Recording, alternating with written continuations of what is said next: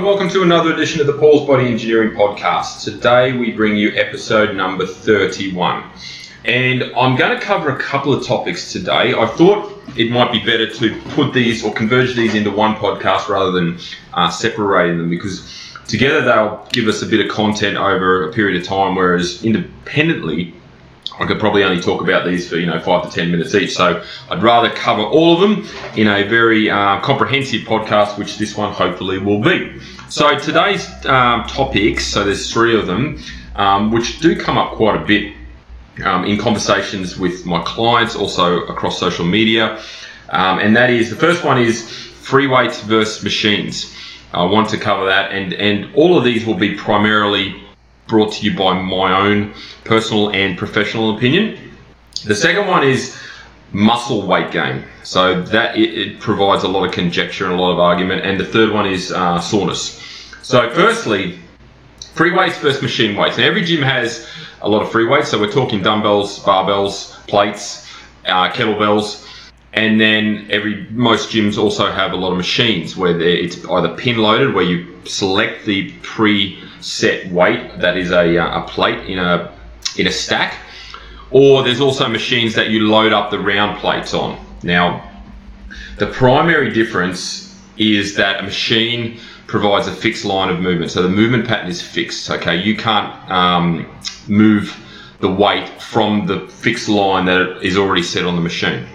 So whether it be a chest press, a row machine, a shoulder press machine, all of those have a fixed line of movement that you have no control over changing. Now you can modify the weight, you can obviously modify the reps, but the line of movement is completely set.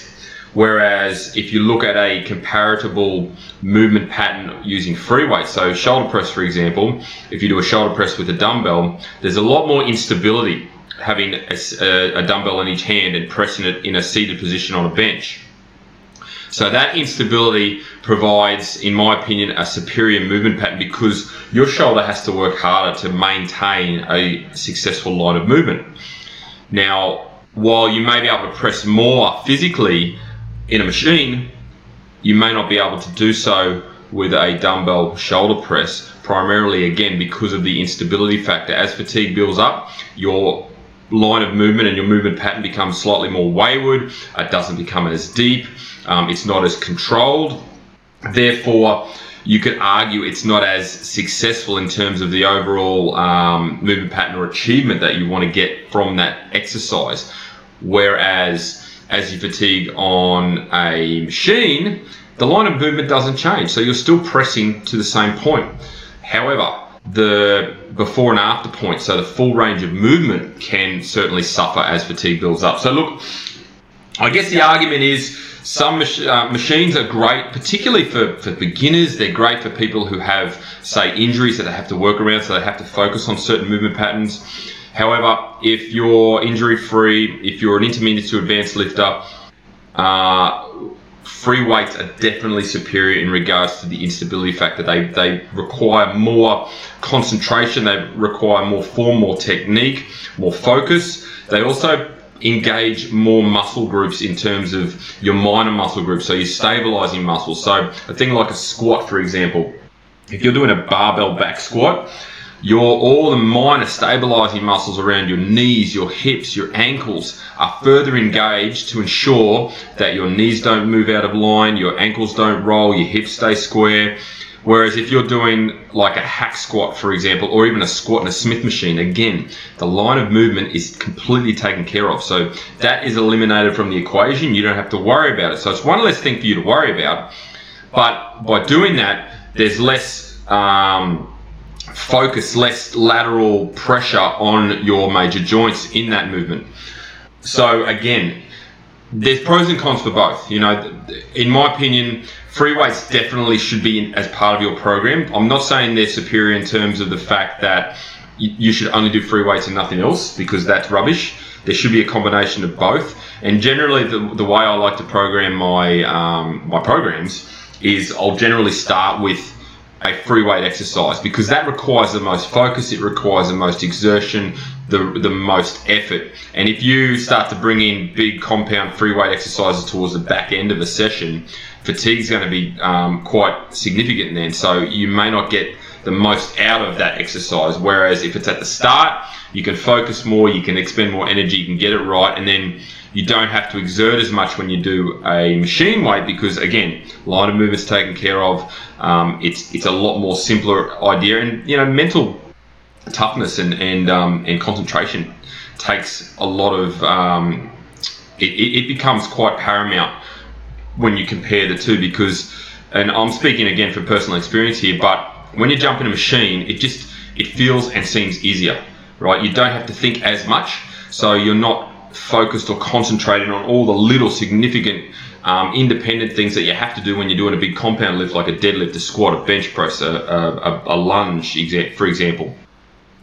So look, having trained at a number of big box gyms over the years, there's so many machines available that are purely for a certain muscle group, or even isolate even further. Like I went to a big gym the other day and there was 3 bicep curl machines with different angles, different grips, different handles, all serve a purpose. They're all there as a tool for your training needs. But again, if you implement them in your programming, make sure that you use some free weights as well. Again, even something as simple as a bicep curl, just the instability and rotation of the dumbbell as you curl can engage different parts of that bicep muscle, provide further intensity, greater tension, greater engagement. So you do have to concentrate. You can't be swinging your elbow. Shoulder shouldn't be being rotated. Whereas a machine, elbow is generally on a platform or on a pad, in front of you. Shoulder doesn't get involved, and it's just a lever movement. And it just differentiates from one bicep machine to another, depending on the angle, depending on the width, and the stretch of the bicep as well. So they all serve their role. They all have a purpose, but you can't turn up to a gym and use everything at once because there's that many of them, particularly the bigger gyms. So my strong advice is, if you are training yourself without a structured program from a professional, definitely start with free weights first. So whether that be, if it's a chest day, start with a bench press, an incline bench press, a dumbbell press, and then move to your seated chest press, Smith machine press, a pec deck, things like that. If you're on a back day, then obviously deadlifting, rack pulls, barbell rows, pedal rows, all of those sorts of things, all free weighted. Single arm dumbbell rows are great. And then you can move to cable rows, lat pull down. Even though they are cable, they're still quite controlled in their movement pattern. And then you've got things like seated machine rows, and there's so many variations of those as well. If it's a leg day, primarily squats, obviously, primarily quads, obviously squats are the primary one there, barbell back squat, hack squat, lunges, goblet squats, sissy squats, even a leg press with a lower foot placement. Glutes, obviously hip thrusts, glute bridges, and then we look at things like Bulgarian split squats, lunges again, reverse deficit lunges, single leg press, things like that. Shoulders, so again, overhead barbell shoulder press, dumbbell shoulder press, Arnold press, and then you move to seated machines like seated shoulder press. What else have we got? Lateral raise. There's machines that do lateral raises as well, both with a bent arm and a straight arm. You can do cable face pulls and things like that. So that covers the bulk of the muscle groups in terms of how I would generally, for general population, program it. Because again, as I go back to my original point, you don't want to fatigue out too soon and still have compound free weighted exercises further into your training program that you can't get through, or that you sacrifice technique to get through, purely because you're fatigued. So don't make that mistake. If you're training yourself, you follow those simple plans and you'll do just great. But there's no real superior between one and the other. They all have their purpose. It depends on your level of training. If you're a beginner, intermediate, or advanced, it depends on your program. It depends on where you are in terms of a rotation of your program. So they all serve their purpose. I guess that answers the question.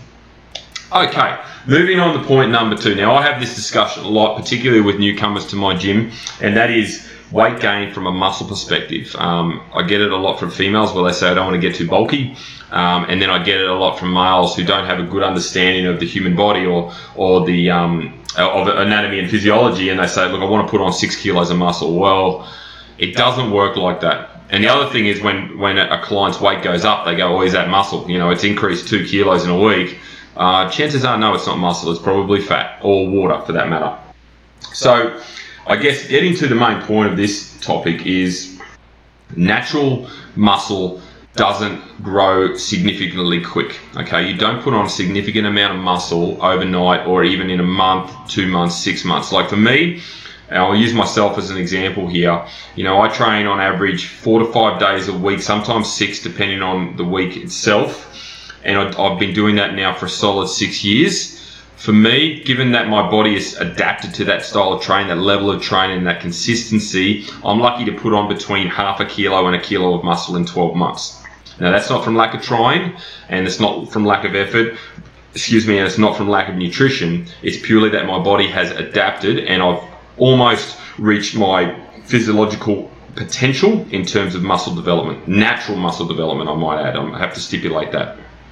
However, if you are embarking on a health and fitness journey for the first time and your primary source of training is weight-based training and your goal is to put on natural muscle and you've never done it before or this style of training before and it's supported by good nutrition that fuels your body, you can put on significant amounts of muscle, particularly if you're young. So the youth do have an advantage here.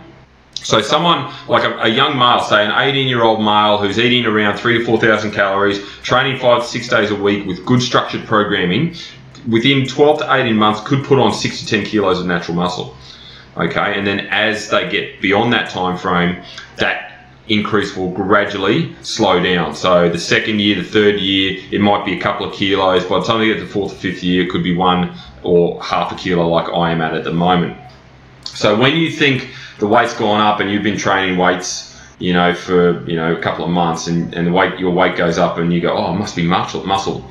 9 times out of 10, it is not, because natural muscle does not grow that fast. So chances are you've eaten something you shouldn't have, and you put on body fat, or there's another variable at play which has increased your water, your holding water, I should say.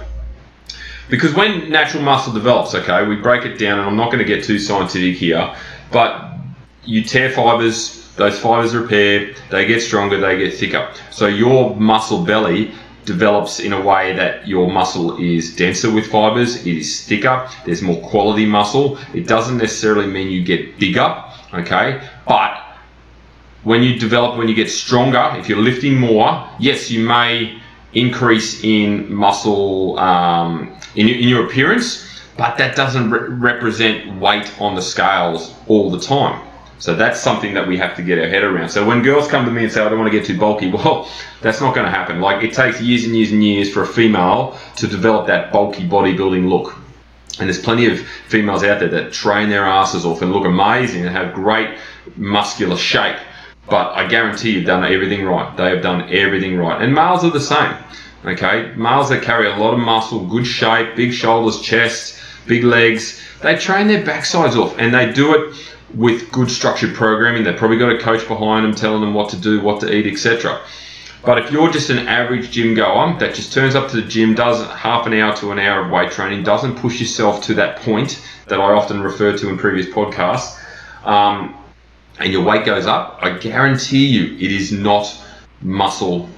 It is not muscle development. It is potentially either fat if your nutrition is not good, or it is water because of a number of different things. And I've covered this in other podcasts, but just briefly, if it's water, it's generally because of poor sleep, stress, increase in sodium intake. If you're a female, it's hormones or your period. It could be due to, like, you might have even just done a massive leg session the day before, so you're inflamed, which means you're carrying fluid, okay?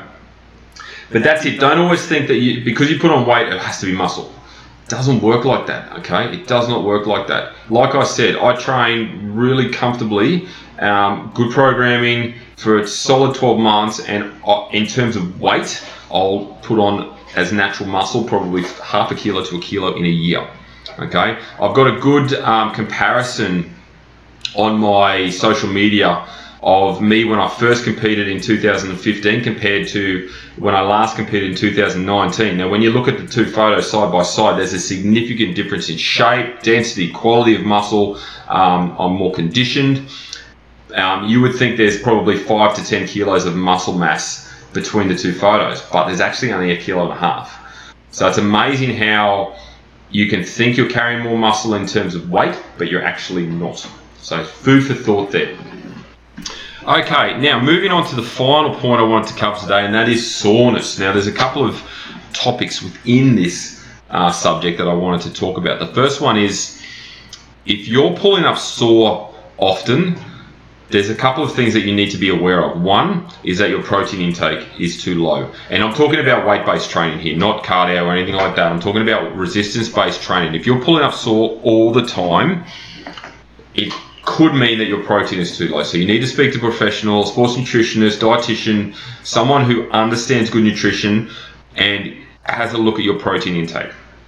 Number two, if you're pulling up sore, it could also mean that you're not training to a consistent level. Now, what I mean by that is maybe you're only doing 1 or 2 sessions a week, and each time you do those sessions, it's a different body part. Okay, it's a different level of intensity, different volume. Maybe you're just dabbling yourself, but you pull up sore, and that's because there's no consistency. So I often train. I've got a few clients that don't. And it's no fault of theirs that they're intimidated by the gym, so they come to me, and that's the point of me having a studio, but they only train with me once a week. So every time they train, they pull up sore. And it's because they're doing nothing else other than walking or, a little bit of light cardio, things like that. There's no other consistency in terms of their weight-based training. So they're always going to pull up sore, but they understand that, and they know that because that's all they can commit to. So if you're of a similar nature where you're going once or twice a week and you're constantly pulling up sore and you keep saying to yourself, why am I always sore? That's probably why, because you're not consistent enough with your weight training. The human body is an incredibly smart mechanism, and it adapts to most environments, most stimuli. So if you're training consistently to a program with, structured adaptation, including all major muscle groups on your body and your mind will adapt to that style of training and to that level of training. So the soreness goes, like, I can't remember the last time I pulled up sore. Every now and then on a leg day, I'll be a bit stiff and sore. But everything else is pretty sweet. So it depends on your consistency throughout the week. Now, the other side of the coin is soreness can come to if you're, one, training too infrequently in terms of exercises. So if you're changing your exercises up all the time, plus the fact that you're overtraining. Now, when I say overtraining, a lot of people will argue there's no such thing, but you can overtrain to a point where you burn out, you fatigue, you inflame, you're constantly inflamed, you can't recover in time. You feel like you've been hit by a bus, basically. And the one I mentioned just before about constantly changing your programming, like I said, the body adapts. It adapts to training. So each week, if you're doing something completely different, you're only training 3 days a week, 1 day's chest, 1 day's back, 1 day's legs, and then the next week you do shoulders, arms, and glutes. There's no level of adaptation there. There's no level of consistency. It's all over the shop. So yes, you will make some ground in terms of strength improvements, and you may be satisfied that you're pulling up sore, but soreness doesn't replicate a good session. Soreness doesn't suggest that you have done a good session. It just means you've beaten yourself up in the gym for 45 minutes to an hour on a number of exercises without actually having structure around your programming.